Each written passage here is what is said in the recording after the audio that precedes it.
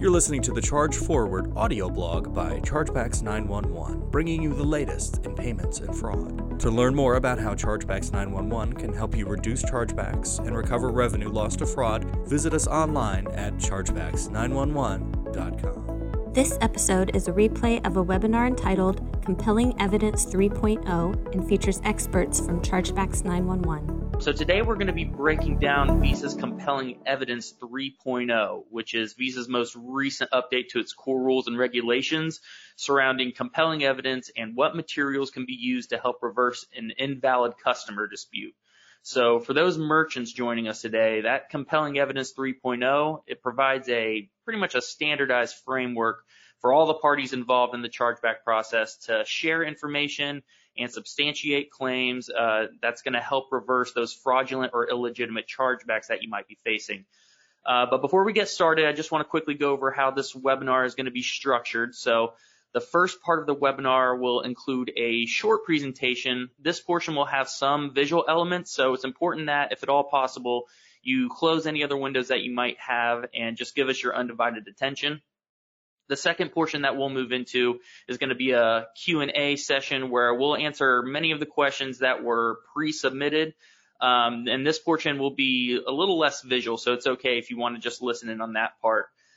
During this webinar, feel free to submit any questions that you might have. We promise to answer any questions that get submitted. If not live, then we'll do it by email after the webinar. But don't worry, if you have a question, we will get around to answering it.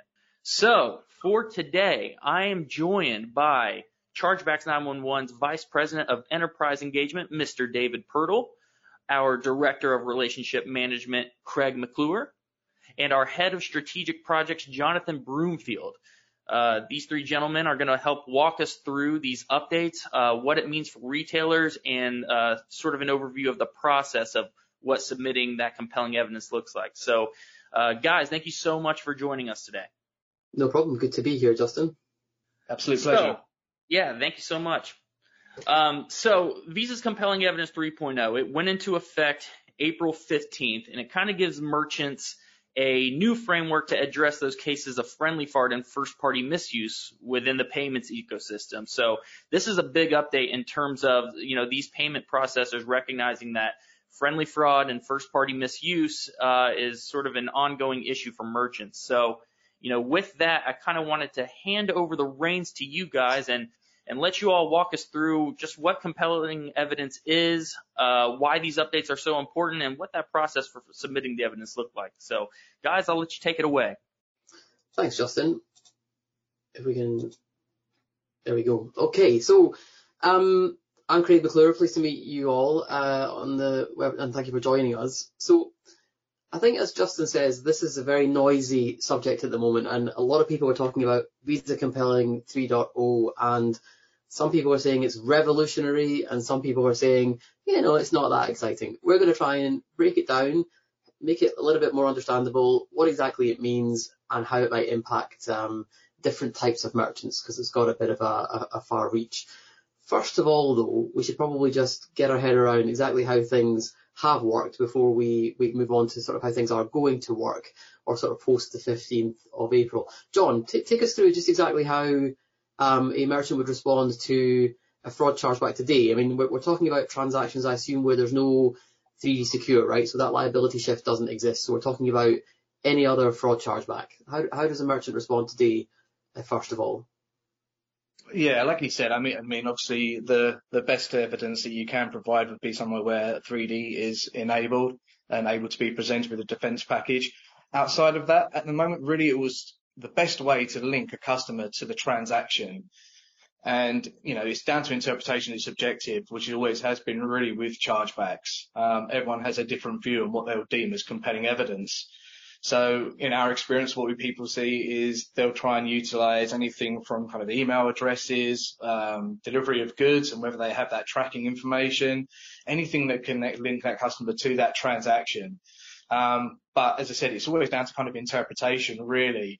So there's a lot of really good data elements that were available, but might not be utilized or deemed as compelling evidence. And, that's the changes that we're now seeing with 3.0, and Visa's recognized that.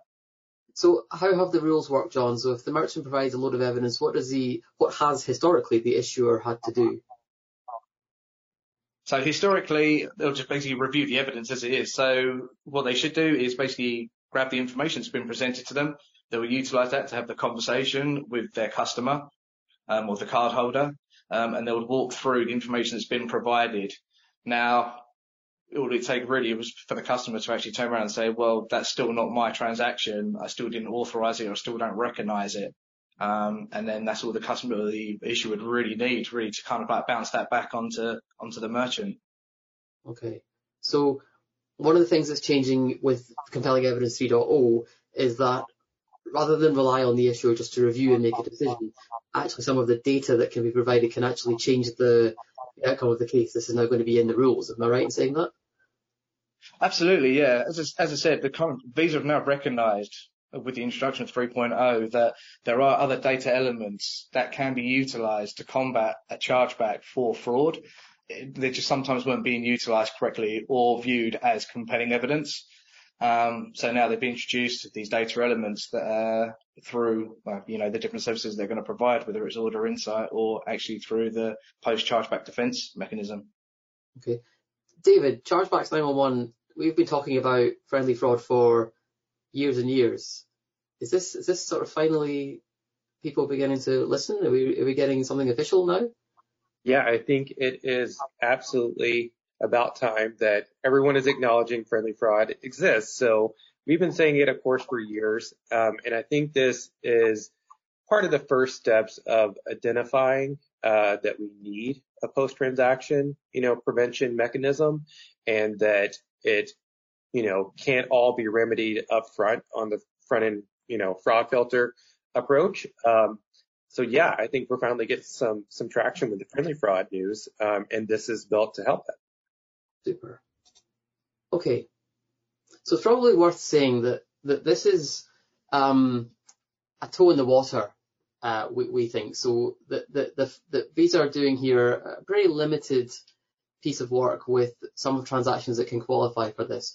So, if we take the principle of what Compelling Evidence 3.0 is supposed to do, so it's using data to try and actually resolve a chargeback where we can show a customer has had some involvement. John, take us through the data points that we need to actually have in order to participate here. So there needs to be basically a two-part validation process, which they call the merchant matching process. So to qualify for 3.0, a transaction being disputed has to meet two sets of criteria, which is the established historical footprint and the data validation. So you can have anything with two transactions that are between 120 and 365 days old, that hadn't been disputed on, and that hadn't been deemed fraudulent either.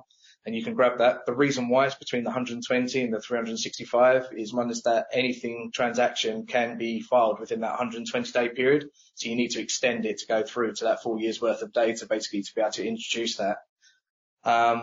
There has to be no fraud activity that's already been reported on that transaction or on even that card. And the transactions must be from the same merchant. So you'd need to have basically one of those elements there that comes through, but definitely the two transactions that are between the 120 and 365 days old. So just the second component. So just to pause on that there. So just to be really clear, in order for me to qualify for Compelling Evidence 3.0, I have to have transactions that are older than 120 days from the same customer. Correct. Okay. And then the second part? And the second part is the data validation. So at least two of the core data elements match between prior transactions and the disputed transaction.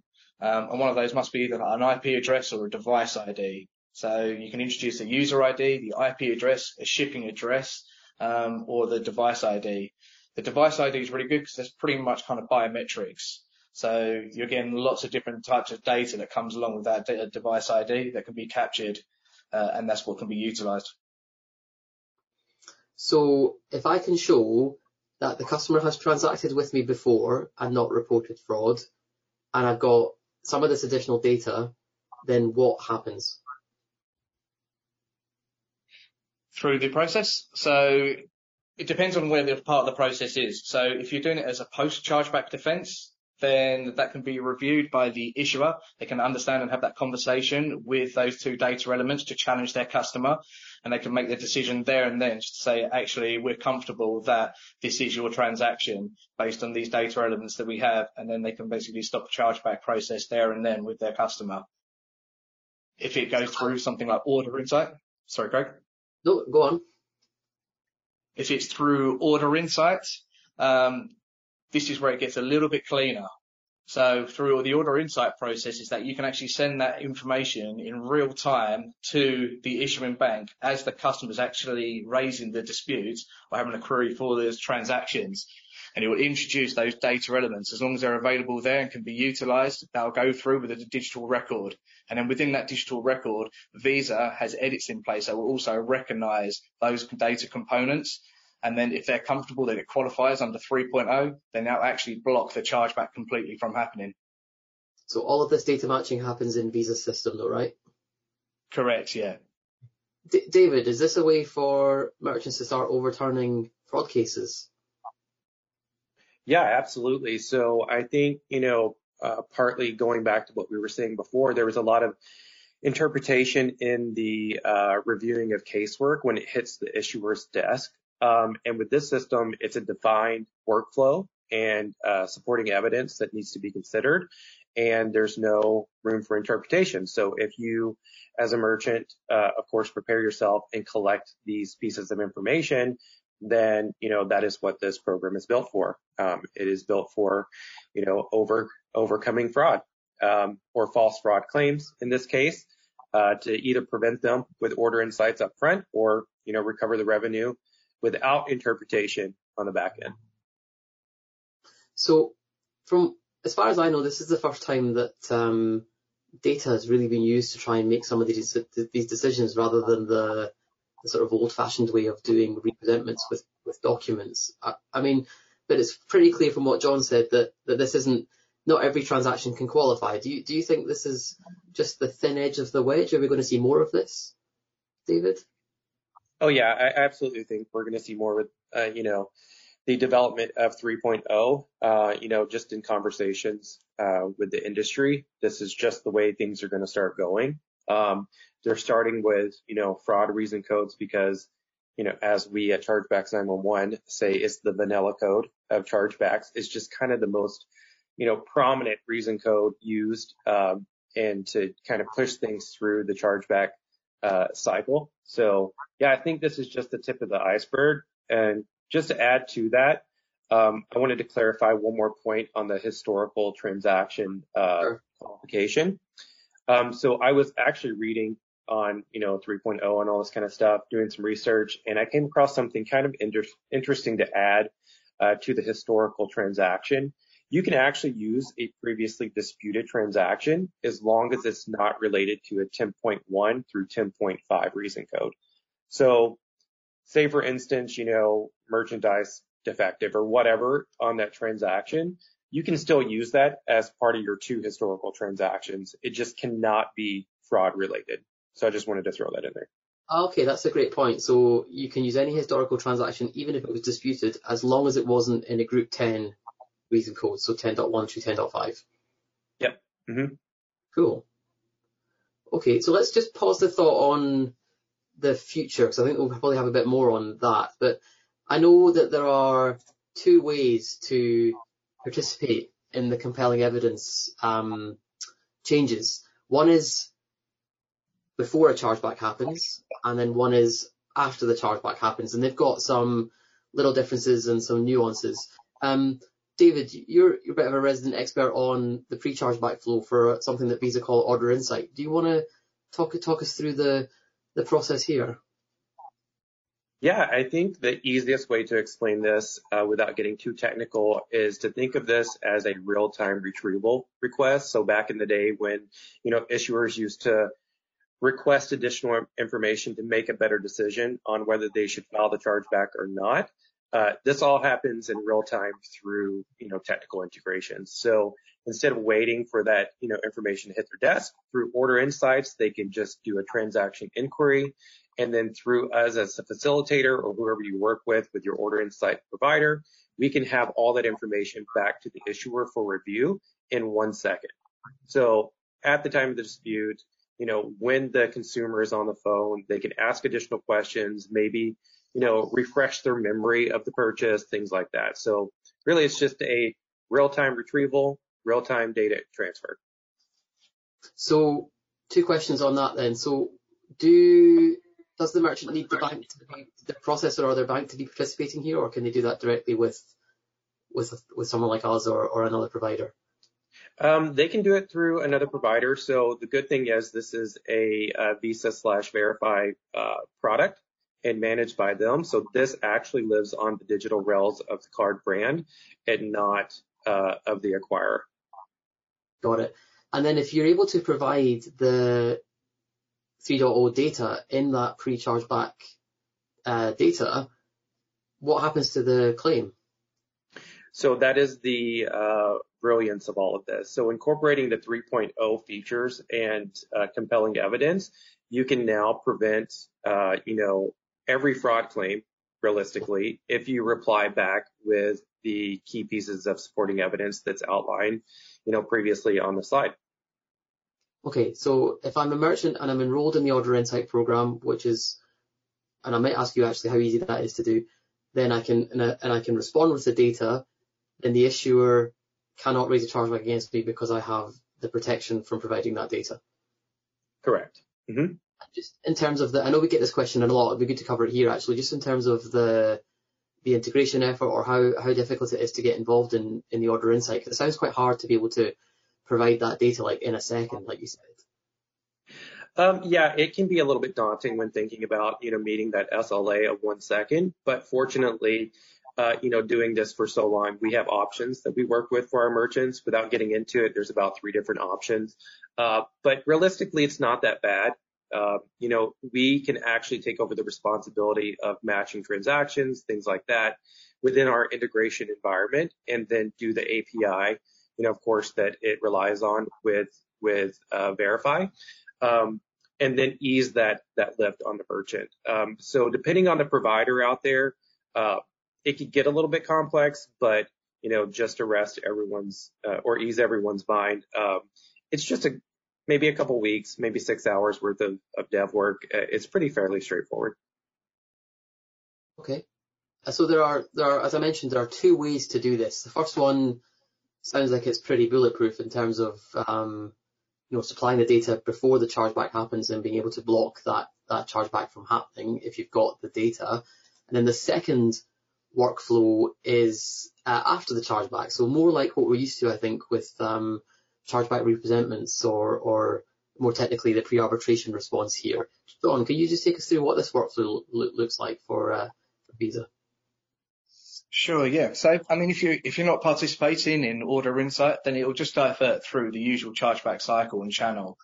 So once the chargeback's been filed, it will come back onto the merchant, and as part of their defense package, they'll then need to find the information under the 2-part validation process and just apply that to the defense package that they have.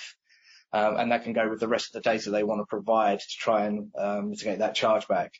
So the difference here, though, or the challenge that you have here is that data then needs to be collected, and there's human participation in terms of them providing that data through the scheme so the issuer gets to see it and challenge it with their customer.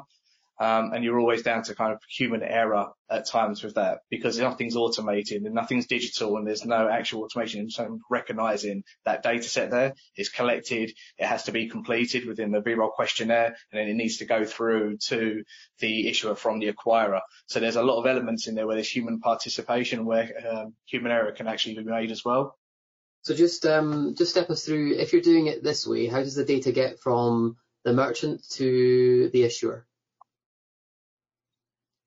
So the merchant will provide the package. It will then come through to the acquirer. The acquirer will then gather the information. If it has all of the 3.0 information in there, they'll need to then take that information. They'll need to then input it into a questionnaire within the VROL system and then have that submitted with the package through to the issuer, so the issuer then has that available to challenge with their customers, and they also have it available to them to see if that the 3.0 criteria has been met, or at least attempted to be met.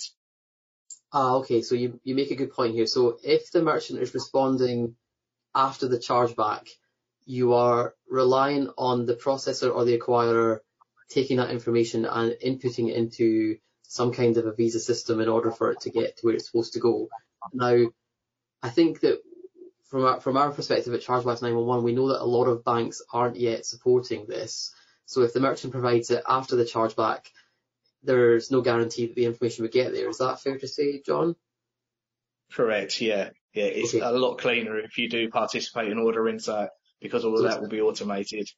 Okay. And do you you still, so if you do this in Order Insight, so there's no chargeback yet, so I presume the merchant doesn't get the negative statistic or the fee associated with the chargeback, but if this happens in post chargeback, you still get the chargeback statistic against your account, and you still get the fees, etc. Is that right as well? Correct, yeah. And being under 10.4, where you're actually replying as a pre-arbitration, it will then be down to yourself to make the decision whether you actually want to escalate that to arbitration. Depending on your average ticket cost, that's where a decision will need to be made, whether you want to push it through and potentially eat the cost, which could be anything of like $500 plus for that arbitration case for it to even just be reviewed. Okay.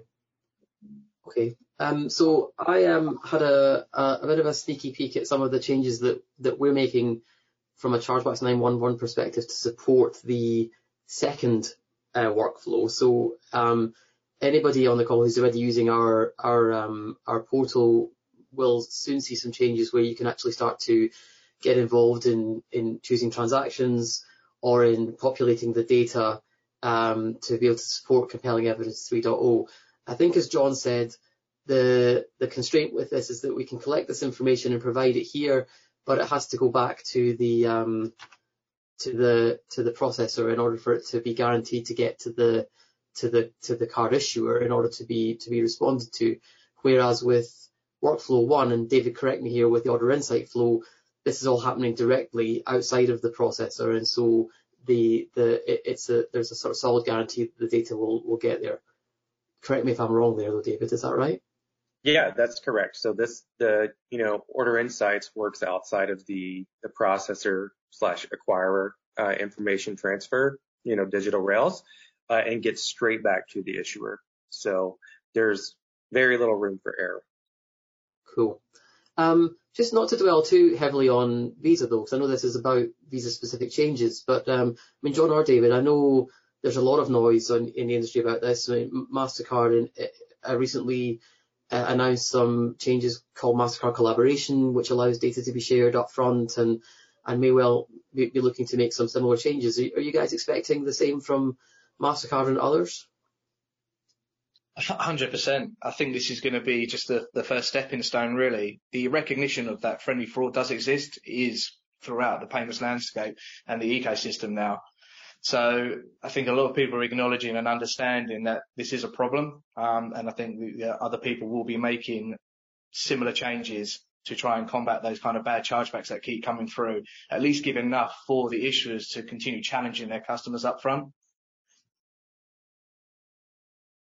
Yep, I agree with that. I mean, it's 2023, so it's about time we started to automate some of this, relieve some of that human error in decision making, putting some better straightforward rules that, left for less interpretation, and then, just providing a cheaper way. I think that's my favorite part of all of this. I mean, this is a very affordable approach to fraud prevention.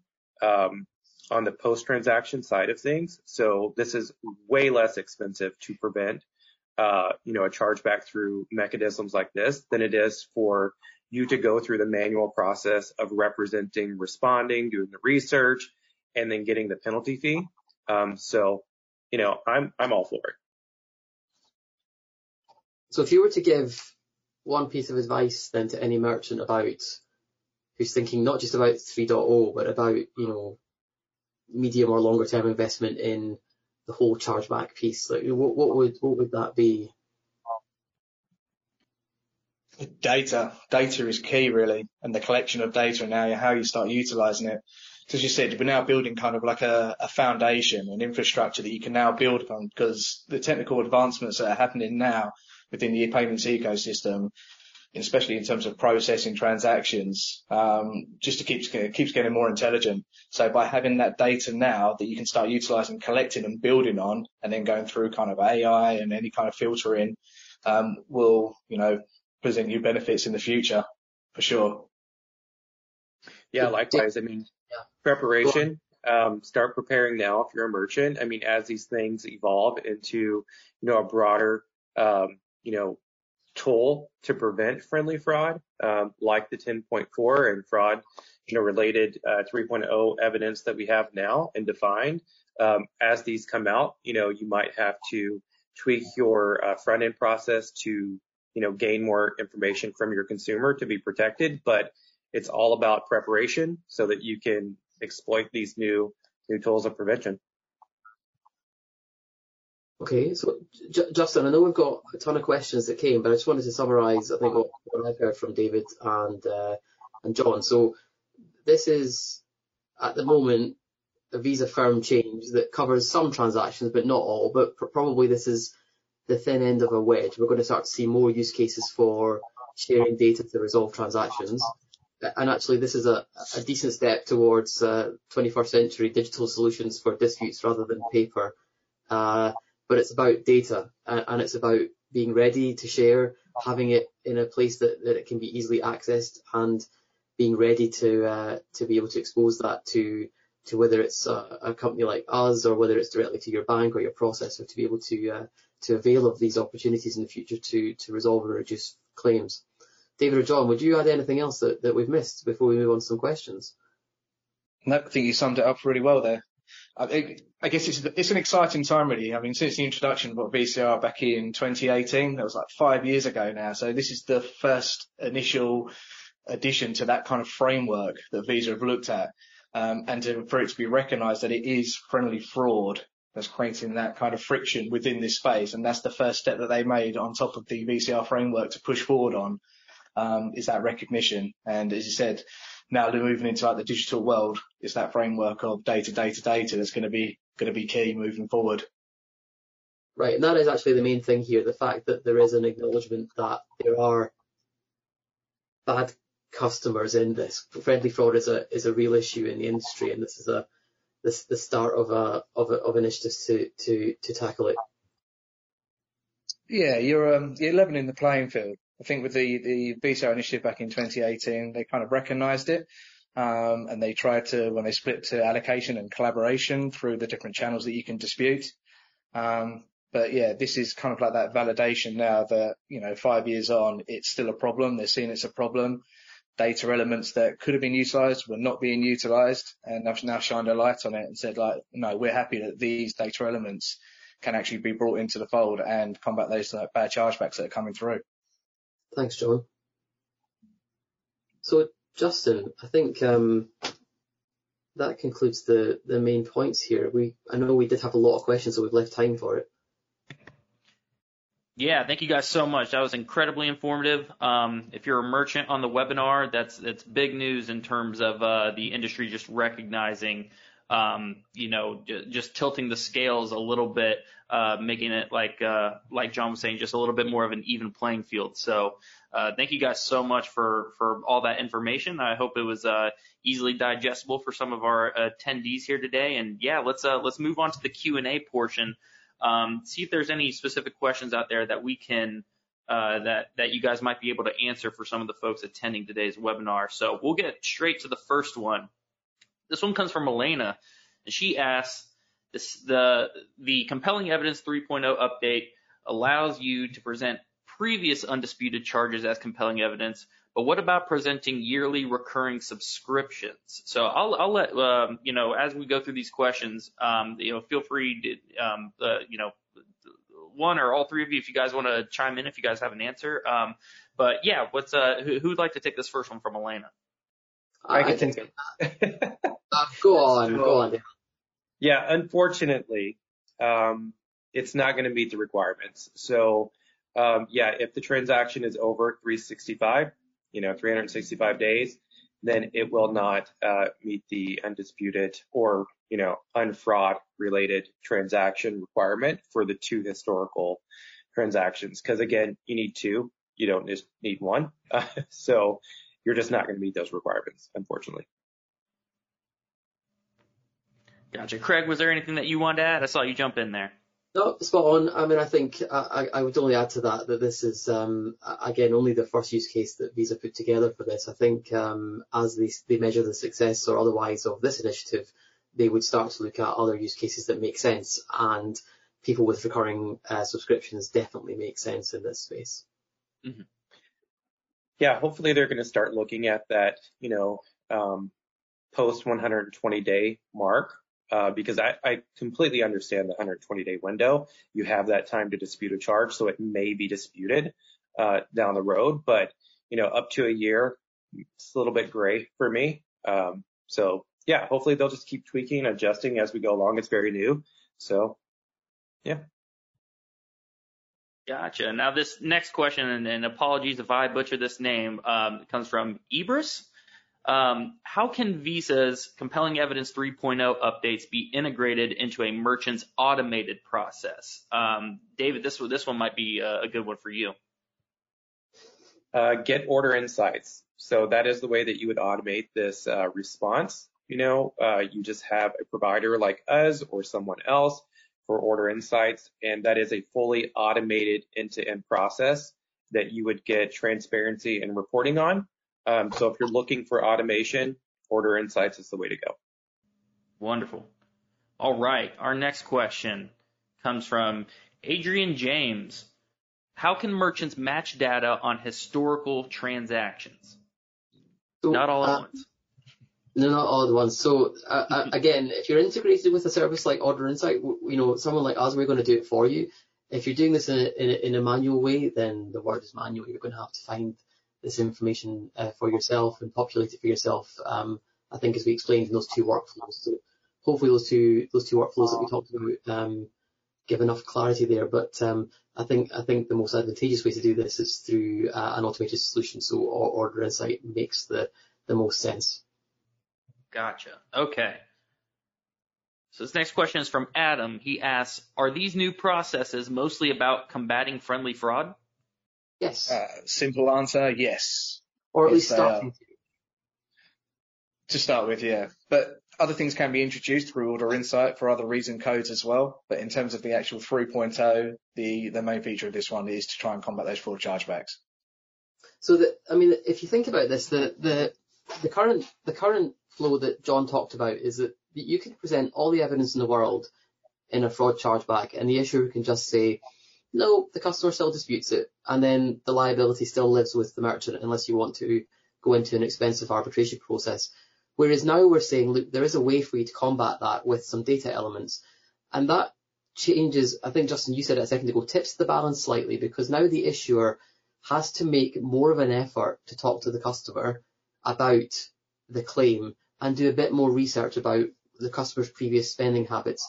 And are they using the same IP address? Are they using the same device when they're making transactions versus that they might use to log into, mobile banking or some other service that the bank runs? So this is most definitely about targeting friendly fraud, but it definitely tips the balances a little bit back towards issuer effort as well. And that's something that I think Visa have been quite intentional about with this. That's a good point. All right, our next question is a little bit more pointed.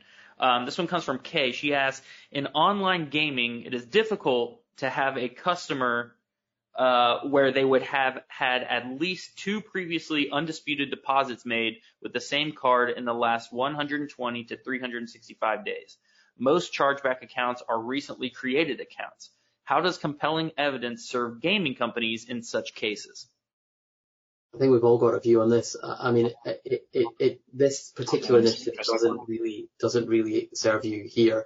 What will serve you is to have all of the data that is described, so that when Visa get a bit more interested in transactions that are closer in terms of dates, then you have it available. But at the moment, they wouldn't qualify. Yeah. Yeah, and I think as Craig was alluding to before, these are going to be, this is sort of the foundation at which everything is going to be built upon. So, to Kay, I'd say that's something that's probably going to be coming, down the pipeline once they see any shortcomings in these processes, that these are something that's going to be answered. So, when you ask about recently created accounts, how does compelling evidence serve those? That's something that as this process gets rolled out, that, any of those issues or those oversights are going to be picked up on. So, in due time.